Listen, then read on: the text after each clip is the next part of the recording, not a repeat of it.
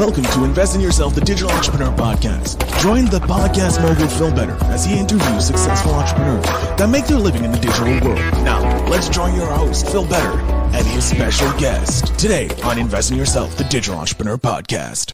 Ladies and gentlemen, welcome back to Invest in Yourself, the Digital Entrepreneur. Your host, Phil Better, and today's guest is the digital nomad that loves working with other digital entrepreneurs.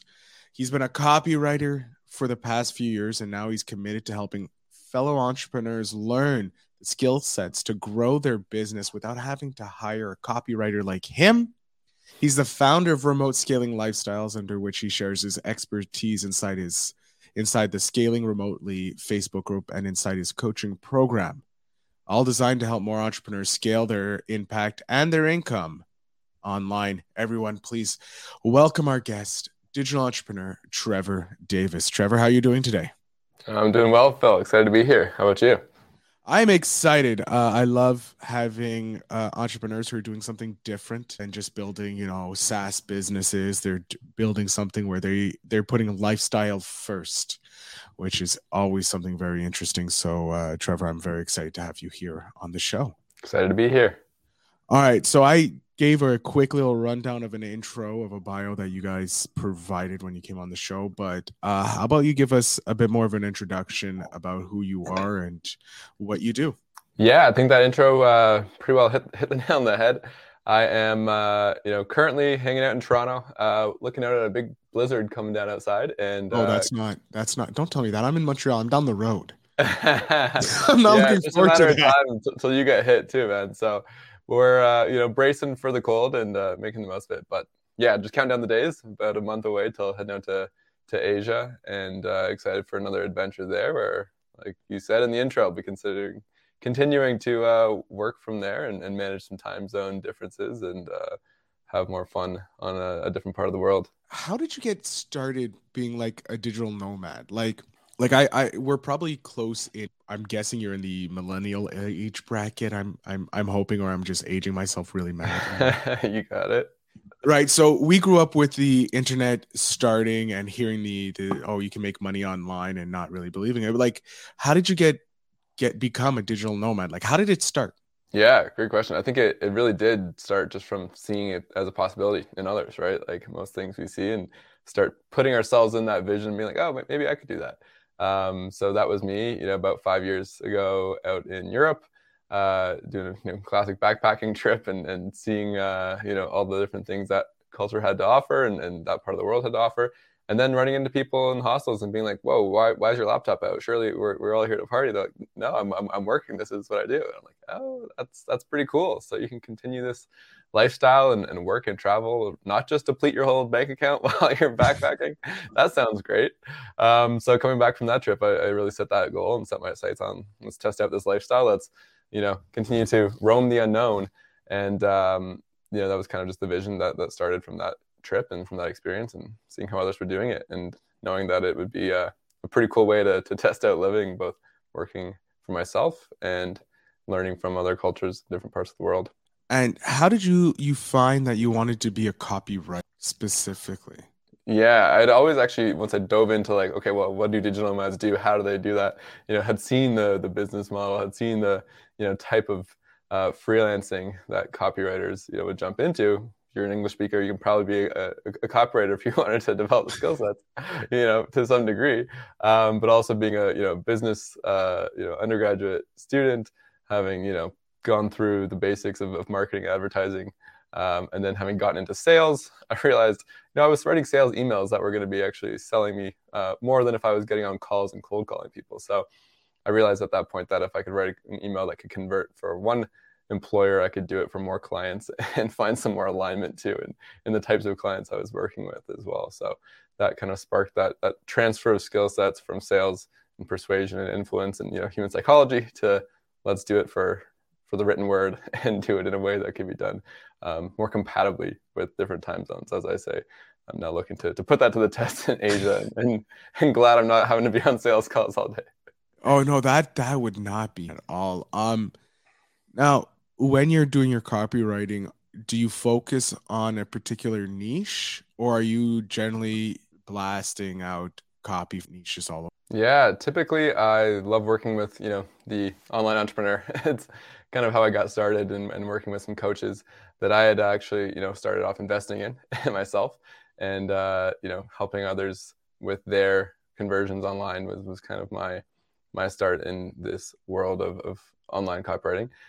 So yeah, getting into coaches and consultants, expanded out into other service-based businesses, the agency owners, these days, run from a fintech company to a local personal trainer who is here in the GTA. So really a vast kind of array of clients, but it's mainly been around the service-based entrepreneurs, the impact-driven online business owners. What was it like landing your first client when you were testing the waters as like an entrepreneur? Like, where did you find that first client?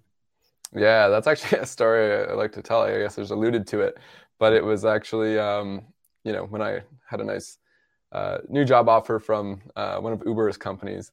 And it was either I take this job and go into more sales and do more of what I've already done, which I know isn't going to be fitting into the blueprint of this vision I have to travel the world and be in business for myself.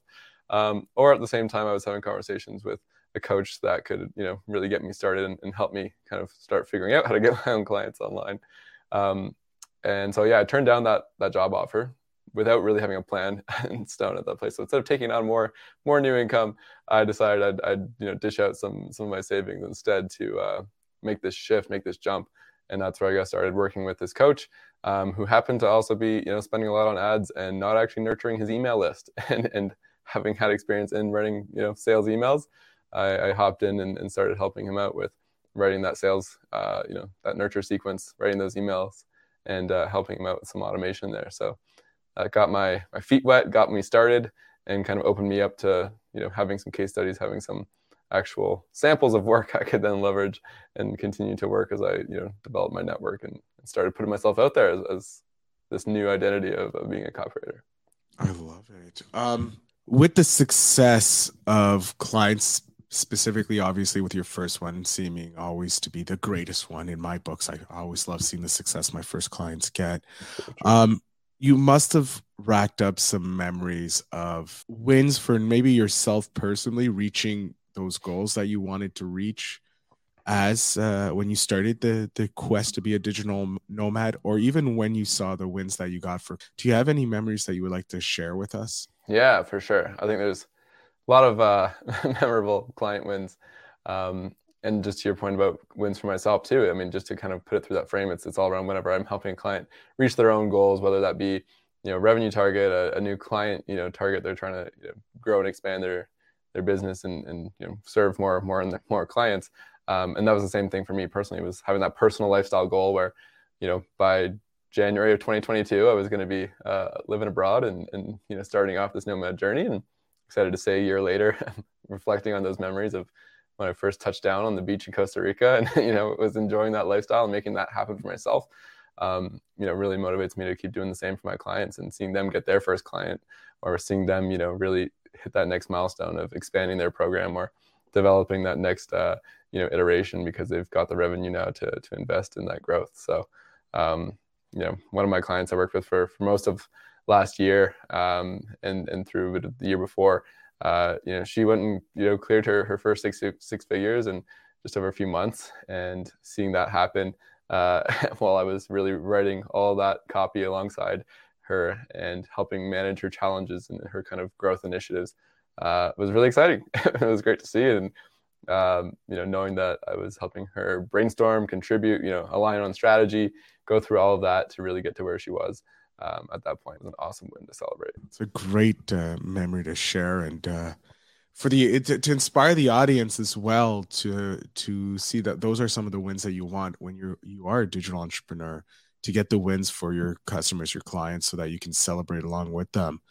And it's not just focus on the money, because then you're going to deal with clients that you don't really want to deal with because you're chasing the money. If you could give a tip about copywriting, a general tip for people trying to wrap their head around copyright, what would it be? I think, I could just go to the old adage of really features tell, but benefits are what sell. right? And that kind of sums up everything about, it's not just about what you're going to throw at people with the different videos they'll get in a platform, the number of calls they'll get, the certain perks they might see inside of working with you, but it's about what does that do for them, right? When I talk about these client wins, and I talk about the win that was me getting out in my my lifestyle, it was that big personal goal, it was that real ambition, that big driver that was taking us through. So remember to frame in your copy, in your content, what the real benefits that your reader or end client would get, and that's really the main line, I would say. And the next one really would just be to sum it up with, remember, if you're writing to everyone, you're also writing to no one. So know who you're writing to, know how your offer is positioned in the market, and how you're getting that messaging across to them through benefit-driven language. Like that. Now, switching over, what is it like doing remote living while you're you're scaling your lifestyle remotely? And most people think they need to have a secure spot to grow their life, to get the benefits of the growth from the company. Now, what is the benefit of working with you then in the remote scaling lifestyle? Yeah, I mean, I think that's kind of just turning that whole idea on its head, right? We've kind of always been told that you need to have the classic white picket fence, and the corporate cushy job that'll make sure you have a sense of security. But as we've seen through the pandemic, and even in recent times, with the layoffs happening at mass, even for people who've been around at a company for over 10 years, and they just see a default kind of automated email, and now they're blocked out of the system, and that is their official termination. No talking to managers, no official ceremony to walk them off and thank them for their hard work. I think we're turning the idea of security on its head, and what that means to be safe and secure in our digital age. And I mean, that, Phil, right? To be able to invest in yourself to be able to really create this sense of security in 2023 and beyond. So I think that's kind of the core premise here, right? We're being self-sovereign kind of beings, being able to create our own sense of security through what we do in our work. And if that means we can do it from home and be able to do it with kids running around, and that's the lifestyle that people want to be able to support, then that's awesome. Or if that means let me cut costs and enjoy eating out and spend more time on the fun things that I want to spend time on while exploring different parts of the world, then I can do that. And it's actually cheaper to live abroad than it is to keep paying for insurance and rent here in Toronto. So just changing the perspective, opening people's eyes to how there's different ways to keep developing, I guess, sustainability in your business and your lifestyle. And I think people think you need a set environment to have consistency, and you need that environment to really be developing the positive habits or the momentum you need in your business. But if you have the right structure in place, you can do that really from wherever, and with the right systems, it's possible to do while just bouncing around Airbnbs every couple months. When did you start going remote? Like, when did you start doing the remote living lifestyle? That was just over a year ago. So like I said, set that goal for 2022, and I'd spent a full year abroad in Europe years prior, and had kind of tested that out while being able to do it a little faster with a little less focus on work.